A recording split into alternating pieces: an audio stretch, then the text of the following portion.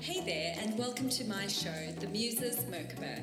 I'm your host, Elle Megan, and if you landed here, it's no coincidence. It means your intuition brought you here, and you're ready for inspiration and wanting to manifest the life of your wildest dreams. So, let's jump right in.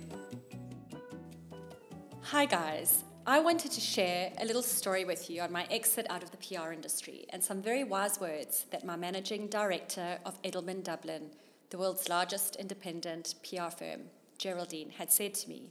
These words became my daily mantra.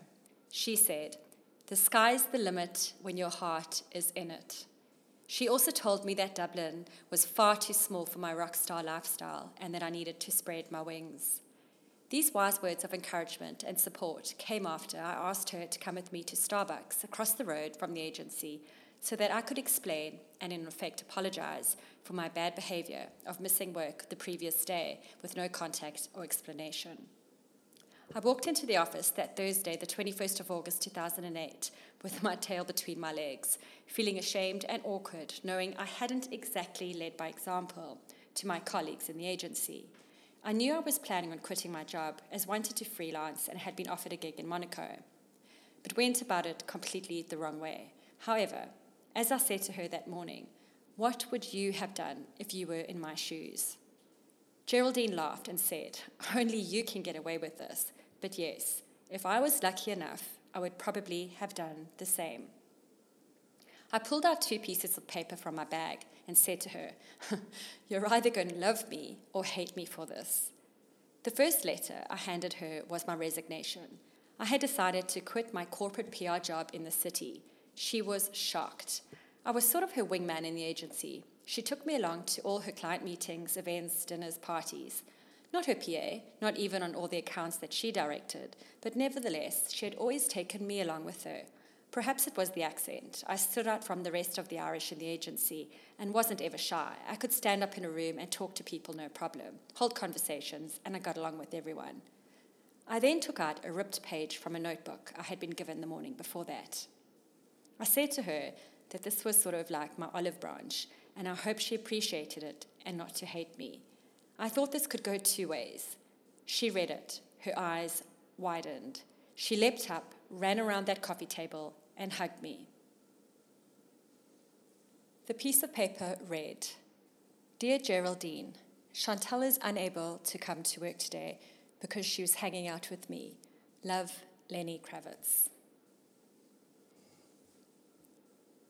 Geraldine could not believe it. And then I remember saying to her, and sort of doing the hand gestures, and I had my left hand lifted and I said, "Edelman," and then my right hand was Lenny Kravitz, and I sort of did this like scales sort of motion, and I went Edelman, Lenny Kravitz, with Edelman obviously dropping and Lenny Kravitz lifting on the scales, and she just shook her head and she said, "Only you. Like, how do you even get yourself in these situations? Tell me everything."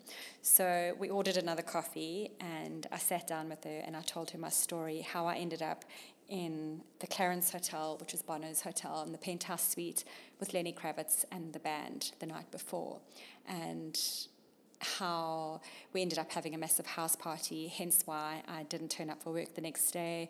My phone battery had died, so I couldn't even call in the office. I did tell her that Lenny did want to actually call in to Edelman and call in sick for me.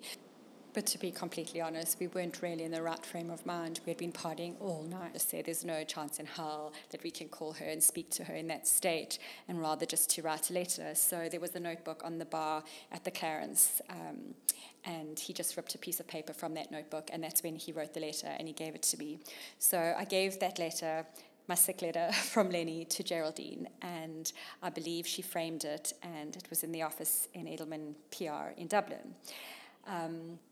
I had felt really bad because she had expressed how worried they were about me because I didn't turn up to work that Wednesday. They had known that I was going to a concert in Marley Park to see Lenny Kravitz on the Tuesday evening, but I don't think she had even known that I had on-stage passes, and obviously did not know that I would be ending up in the penthouse suite with the band having a party. So they were really concerned, and my next of kin was my friend Jane, who happened to be on honeymoon in Hawaii at the time.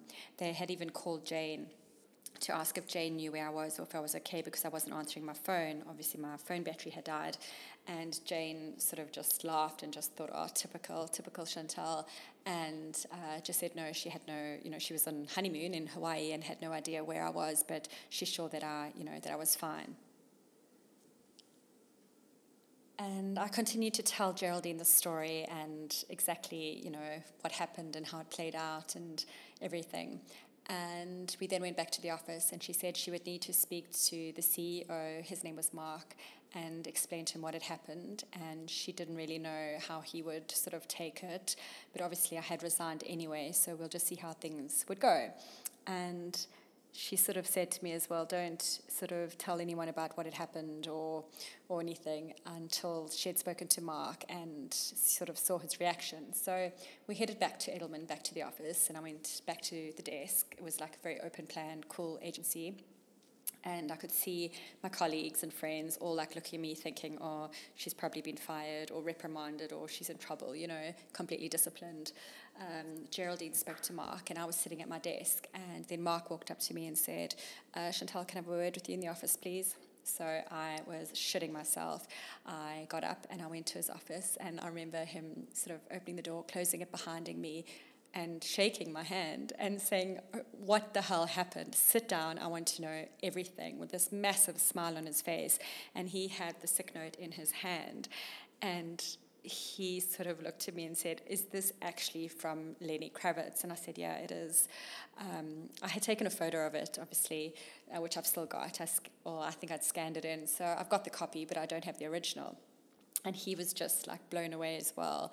And he just couldn't stop laughing. And then he asked me to reconsider my resignation as well. But I said I had made up my mind, and I'd been thinking about leaving the corporate world for a while, and I wanted to just freelance and sort of do my own thing. And this was just before I was making the transition out of the industry completely. So I had previously been in Monaco and had made a contact who had offered me a sort of side gig. So I was like back and forth from Monaco for the next couple of months before I eventually made my transition and left PR completely. And that's when I went over to the Caribbean the following year. But I knew for a while, as I said in my previous podcast, like I was quite unhappy. There was something missing. I just didn't feel, I was getting what I wanted anymore from my PR career. As amazing as it was, I had the best clients and went to the most amazing gigs and festivals. I specialized in music, so we did, lots of festivals, and I met so many really cool people, big launch parties, did some really, really cool things, but it just wasn't sort of feeding me anymore, and I knew I wanted to leave. So I'd said to Mark that I had made up my mind and it was time to go, but thanks anyway. So this is the story of how I ended up meeting Lenny Kravitz and ending up on stage with them and having the party. So I had arrived back from Sunderland, Newcastle. I had been away from my friend Jane and Rory's wedding. It was quite, a long week of celebrations, and I'd got back late Sunday night and had gone to work on the Monday, and a friend of mine, Brian, owned a bar called Spy Bar, which was this amazing club on South William Street in Dublin city centre. And he had called and said, hey, would you like to come around tonight? We've got a private party for the Lenny Kravitz band. It's one of their birthdays, and we'd like you to present the cake. And I just thought, oh no, I just really wasn't in the mood. I was exhausted. It had been a big week, big weekend at the wedding. My luggage had actually got lost as well, so I was waiting for that, and I was tired, and I knew that work would be quite hectic that following week, so I just really wasn't in the mood, and I said, thanks, but no thanks. And he was quite persistent, and he was like, no, I'm not asking you, I'm telling you to come.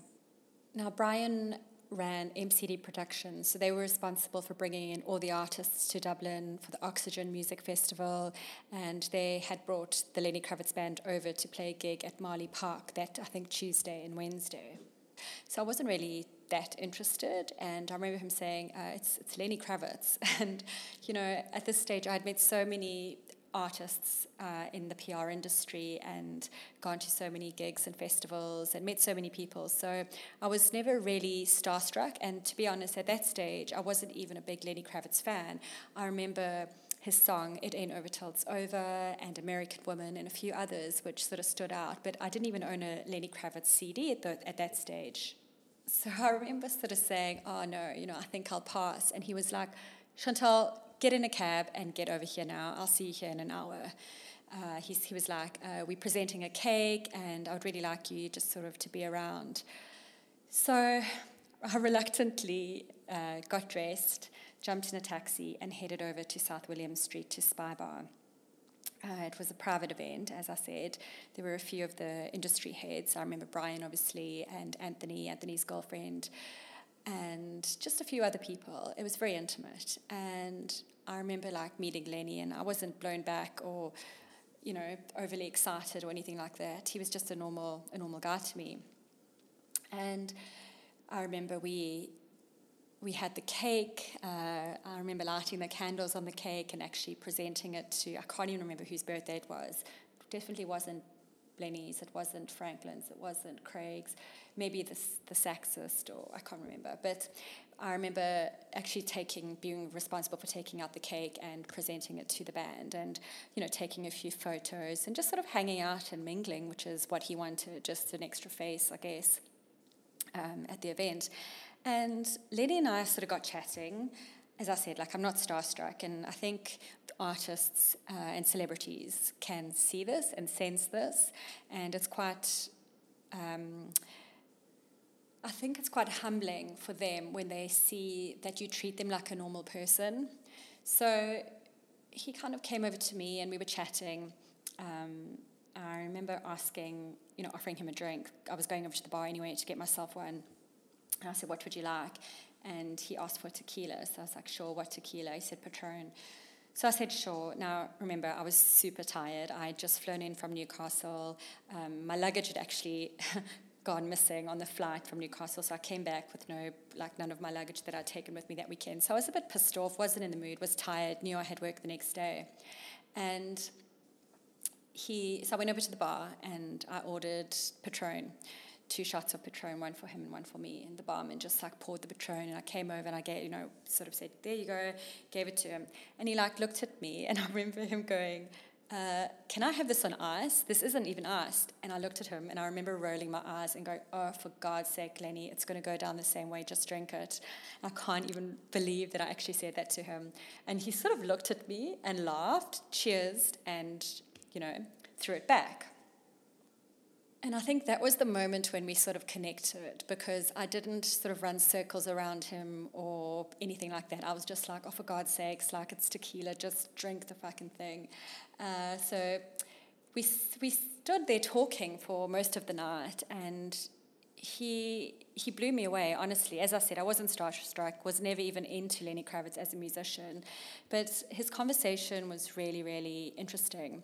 I learned that he was incredibly spiritual and religious, and I had known about his relationship or engagement to Nicole Kidman. So I think most of my questions were actually about Nicole and their relationship and why they broke up and that sort of thing. And he spoke so dearly about her. It was lovely. He was also with Vanessa Paradis, who I loved. She was a French artist, musician, and I was asking loads of questions about her. And then I know he was married to Lisa Bonet from The Cosby Show, and I used to watch The Cosby Show growing up, so I think, she was my favorite in the show. So I was kind of asking him more questions about the woman that he was married to and dated than, stuff about him. And I remember kind of laughing, going, because he's short, he had sort of wedge boots on. I'm 5'4", and he was pretty short next to me as well. And I just remember kind of teasing him about dating Nicole, who's 6 foot something, I think. So we had a good laugh about that. And he asked me what I was doing the following night. So this was the Monday night. It would have been the 18th of August. And he asked me what I was doing the next night. And I said, oh, absolutely nothing. I'm shattered. I've just been to my best friend's wedding and, I've got work and stuff. And he said, oh, you're not coming to the gig, or you're not coming to Marley Park to watch my show? And I said, well, no, not really. And he said, oh, no, you should come, really. And I said, oh, yeah, I'll see, And he said, no, listen, I'm going to put you on the guest list.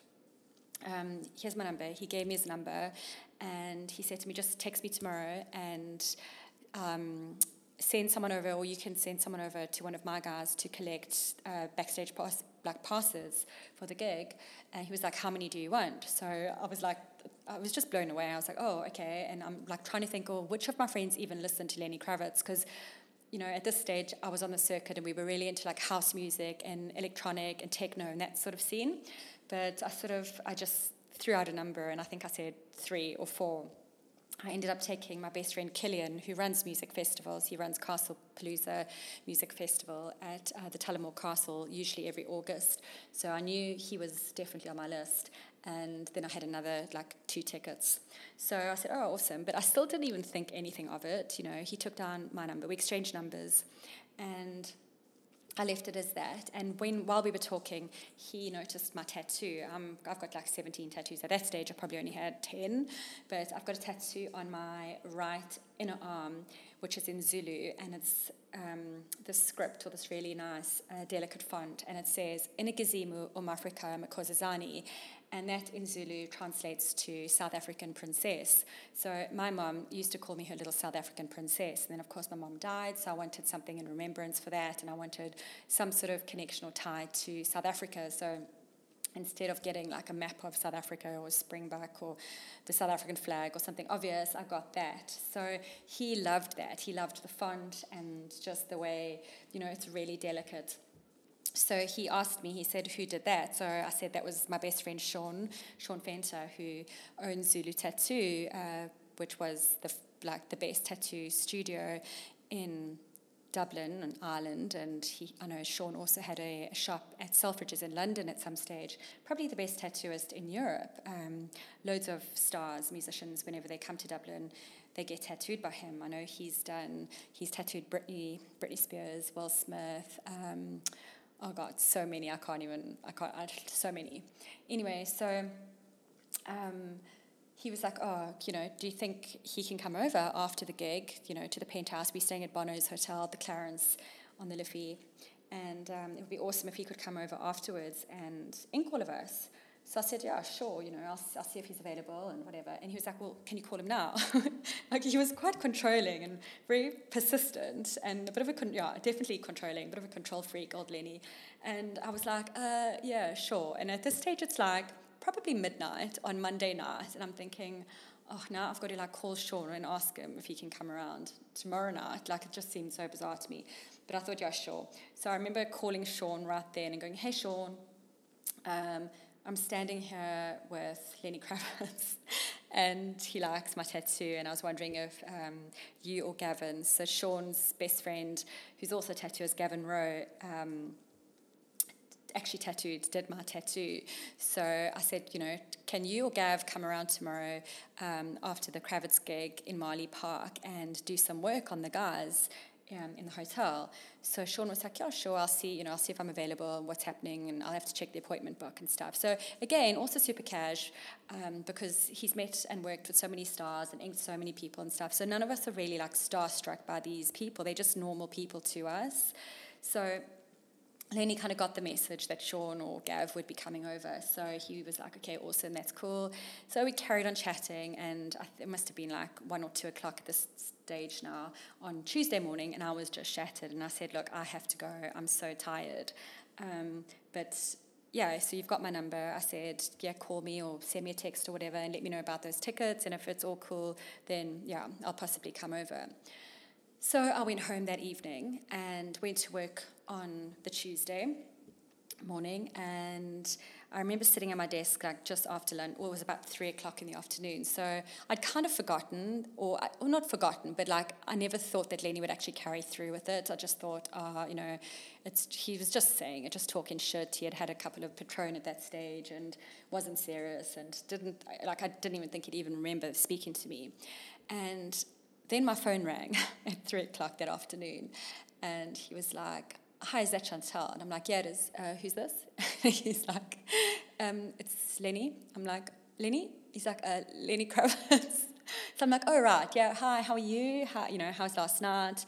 And he said, "Oh, I'm just calling just to make sure that you're still up for, coming to the gig tonight at Marley Park," which I think the support act probably was on at 7. I think so he was probably on at like 8:30. So I was like, "Oh, yeah, sure, yeah, cool, that's awesome."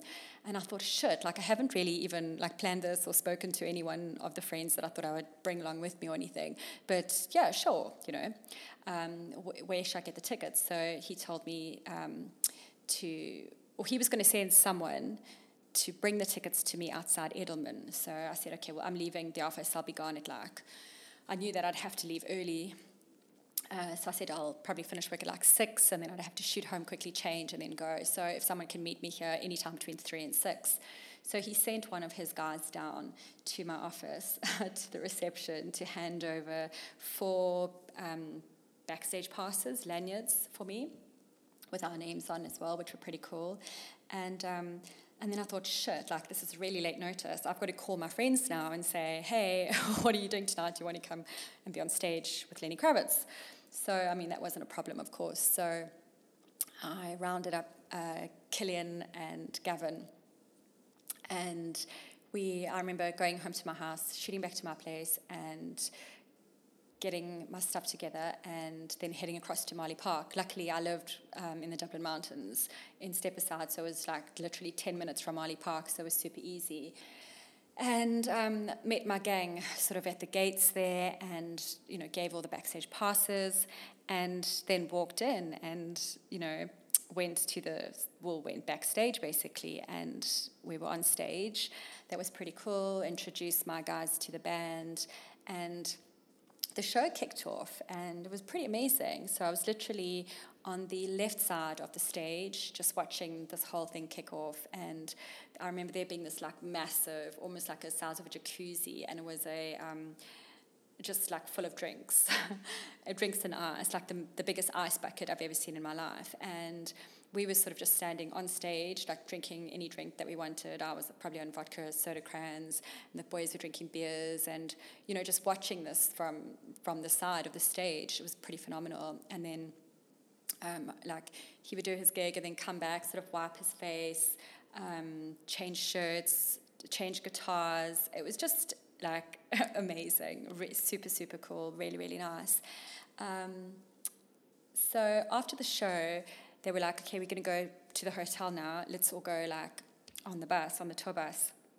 So we sort of followed them out. Before we did that, we went across there was like a manor house in Marley Park, and that's sort of an after party where people go, the musicians and I guess the producers and production teams and stuff, just to have a couple of drinks and unwind. So we went there first, and we were drinking and hanging out, and I met all the kids, the band's kids. They're probably like maybe 8 or 9 of them.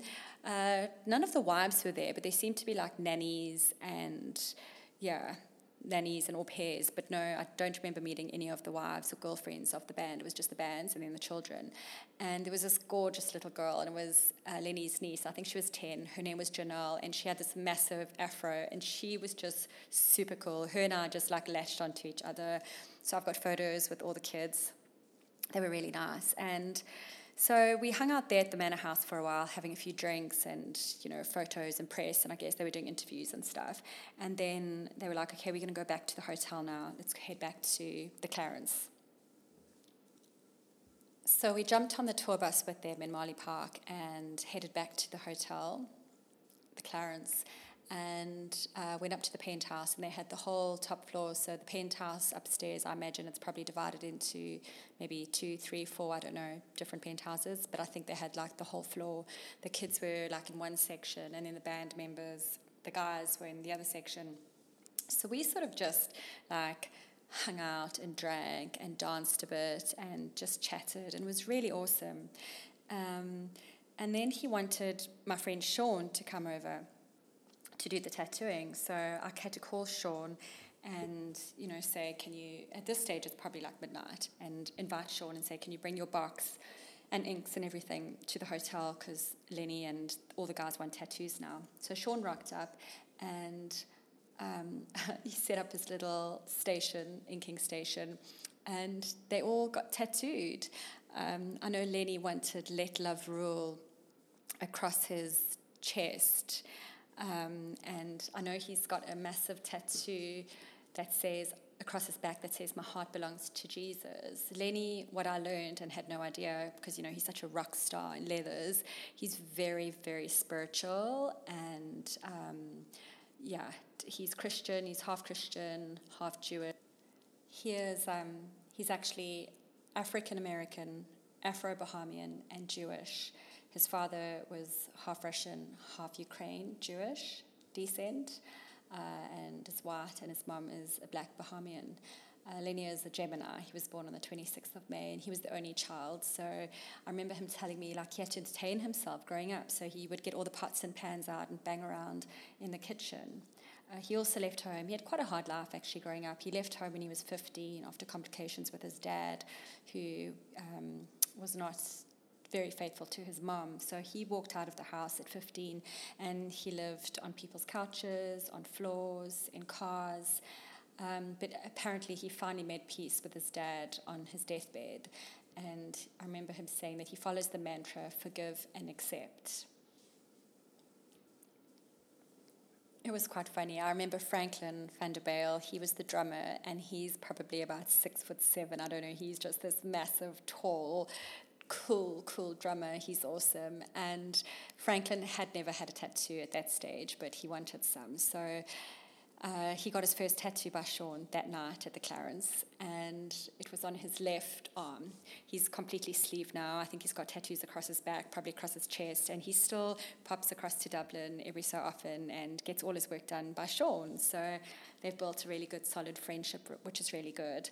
But Franklin, I remember him getting his first tattoo, and Sean sitting there tattooing him, and glass of champagne in one hand, and he's asking me to hold my hand and squeezing my hand with the pain, and I'm just looking at this going, are you serious? Look at the size of you, and you are in pain here, and I'm a fraction of the size of you, and I'm covered in tattoos. And I was just harden up, you'll be fine. I remember having long chats with Craig David Ross, who's the guitarist, who's just absolutely phenomenal, super cool guy, and Harold, the sax player. Just very interesting, really, really nice bunch of guys. And then the children, while they were still awake and obviously not wanting to miss out the fun. And I remember they kind of came through and they were watching Sean tattoo the guys. And then my friend Killian, who's Irish, he pulls out the tin whistle and he starts playing this instrument for these kids and teaching them Irish dancing.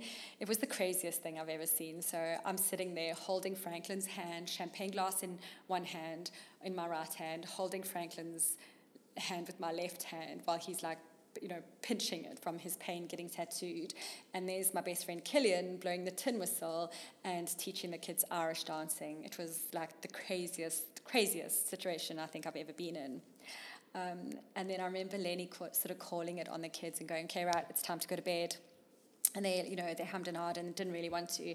And I said, okay, come guys, I'll come. Do you have storybooks? I'll read your story. So I remember going to the other side of the penthouse and climbing into bed with all these kids and reading them bedtime stories. So it was just the most insane situation I'd been in, but lovely, such lovely people and just such normal people.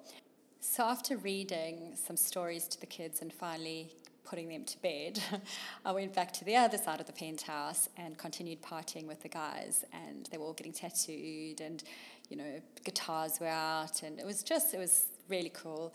And then, the party just sort of carried on. And then before I knew it, the sun had come up. That was the telling sign. And then I suddenly realized, I was oh shit, I'm meant to be at work now, at Edelman PR, and my phone's dead. I can't even call in sick or to make some lame excuse or, call in a sickie or anything. So I kind of panicked. I was oh shit, what am I going to do? And I remember Len said, well, I'll just call, get the number and I'll call and just tell your boss that you're with us and you can't come into work today. And I remember rolling my eyes and going, oh, please, Len, like, you can't do that. Don't be daft. I said, but maybe if you just write a sick note, at least I'll have some collateral to take in with me. So there was a notepad on the bar, and he ripped a page off it, and he literally wrote, Dear Geraldine, Chantal is unable to come into work today because she's been hanging out with me. Love, Lenny Kravitz. So I put that in my bag, and I hung out for a couple more hours, and then everyone started fading, and I think they had another show that night at Marley Park, and I was shattered. So Kelly and myself and Sean, we were all like, okay, it's, we're going to call it a day now, we're going to head off. So we left probably around noon, and I went back to my house, and probably slept for the rest of the day, and then of course the next day, that's when I went into the office with my tail between my legs, thinking, oh, I'm going to get into such shit. I didn't call in sick. I'll just say that, I'll make up some excuse that I've lost my phone. I mean, my phone battery did die. That was legit. But so I took in the sick note, and then obviously I went into the office, and I just got these horrific stares from everyone, and I'm still half hungover from the day before sort of thing. But as soon as I saw Geraldine, I said to her, Geraldine, I really need to speak to you. Can we please go across the road to Starbucks? Let me buy you a coffee and explain what has happened. And when we got to Starbucks, I remember just saying to her, I just thought, you know what, honesty is the best policy. And I just said to her, Geraldine, I'm not going to bullshit, I'm not going to fabricate it or sugarcoat it or lie or anything. I'm going to tell you 100% truth of what happened. I said I was invited to go see Lenny Kravitz at Marley Park and to be on stage with them. Ended up on the tour bus going back to the Clarence and having a massive penthouse party, and it got out of control, and I had the option to stay and party or to come home so that I could come into work yesterday, but I kind of chose Lenny Kravitz over Edelman, and I apologize profusely, but honestly, if you were in my shoes, what would you have done? So that all went well. As I explained before, I gave her the sick note, which I believe she framed and put it in the office. And I just thought honesty was the best policy, and I think she respected that as well. So it all went down pretty okay. When I'd met Lenny, he was living in Paris. He had a house in Paris. But I believe now he's actually living in Bahamas on the beach in an Airstream trailer. And before coronavirus hit, he was touring and promoting his most recent album, which is called Raised Vibration. So, just by the name of Raised Vibration, you can tell. And with his tattoo, My Heart Belongs to Jesus. And, he's just incredibly, incredibly spiritual. He's the most down-to-earth musician I think I've ever met. I mean, I've met a lot of them that are super cool, but he's just really just so humbling and normal. And I do know that he's got land in Brazil as well and in the Bahamas, and he grows his own food. I know Lenny's got 4 Grammy Awards for being the best male vocalist, and he also starred as Sinner in the Hunger Games. I don't know if you know this little fact, but he used to be called Romeo Blue. That was his sort of stage name. But then he went back to Lenny Kravitz, and he was named after his uncle, Leonard. So his full name's actually Leonard Albert Kravitz, and he was born in Manhattan in New York. His first album, his debut album, is Let Love Rule. And he recorded his own album, completely on his own, but he was signed by Virgin, and that was back in 1989. And it's virtually a one-man Kravitz show. He wrote and produced all the songs and played nearly all of the instruments. So he's just a self-made artist.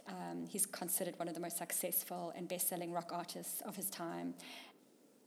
And Lenny has had sales of approximately 40 million albums. So, but considering all the fame and the fortune and the leather pants and the rock star life and the gorgeous supermodels he's dated, I can honestly say he's one of the nicest human beings I've ever met. He's super humbling and very friendly. He's definitely a perfectionist, but very disciplined and a complete control freak. And it was very interesting because I remember a lot of his sort of the conversations that we had, and he always sort of said, keep moving forward and upward. This is after our chat about Nicole Kidman. I said, how did you get through that? And, obviously he was heartbroken with the breakup, and he just said, keep moving forward and upward. And another thing that he said to me that also stuck with me, he said, words are extremely powerful. And I guess that's what I live by now, is the whole, what you think about, you bring about, and the law of attraction, and it all ties in with spirituality. So I've learned from him as well that words are powerful, and I will never, ever forget Geraldine's mantra to me that day when I resigned, and I told her my news and gave her the sick note from Lenny when she said to me, the sky's the limit when your heart is in it. And that whole sort of episode just opened my eyes and made me want to follow my heart and to follow my dreams. And as much as I loved my PR job, which was amazing, working for the best PR agency, and having that exposure to the corporate world and PR and the music world and everything, I followed my dreams, and I am exactly where I want to be today. And I can thank Geraldine for that, because I have lived with that mantra since that year in 2008. And also Lenny's words saying to me, words are extremely powerful, which is very, very true. And and even the titles of his songs are just mantras in themselves. And my favorite ones are Let Love Rule and It Ain't Over Till It's Over. So basically, that is my story on how I transitioned out of the PR industry. And I somehow wonder if I hadn't gone to that gig and met Lenny and listened to his wise words and taken, his sort of mantras and his knowledge and experience and his spiritual, the whole spiritual vibe of him. And then speaking to Geraldine and her saying to me, the sky's the limit when your heart is in it, and just having that little nudge and that inspiration from two incredibly wise people. I wonder if I would have ever left the PR world or if I would still be there. But they both changed my life in a matter of 24 hours. Speaking to Lenny Kravitz and his words and, the things that he had said to me, even though he's this absolute rock star, I just realized how humbling he is, and he's a normal person and incredibly, incredibly spiritually wise and advanced for his time back then in 2008. And then Geraldine's absolute understanding and compassion, and her saying to me, the sky's the limit when your heart is in it, and her words of advice saying that Dublin was too small for me and I need to spread my wings. And so my story today is just to let you know how I left the PR world, and if there's any little glimmer of hope or dreams that you've got, and if you're not happy where you are, I'd say, and that anything is possible. If you want something bad enough, you can make it happen. Don't let anyone put you down. Don't let anybody tell you that you can't do it. It might be tough at the start, but the sky is certainly the limit when your heart is in it. So go for gold. Go for what you want.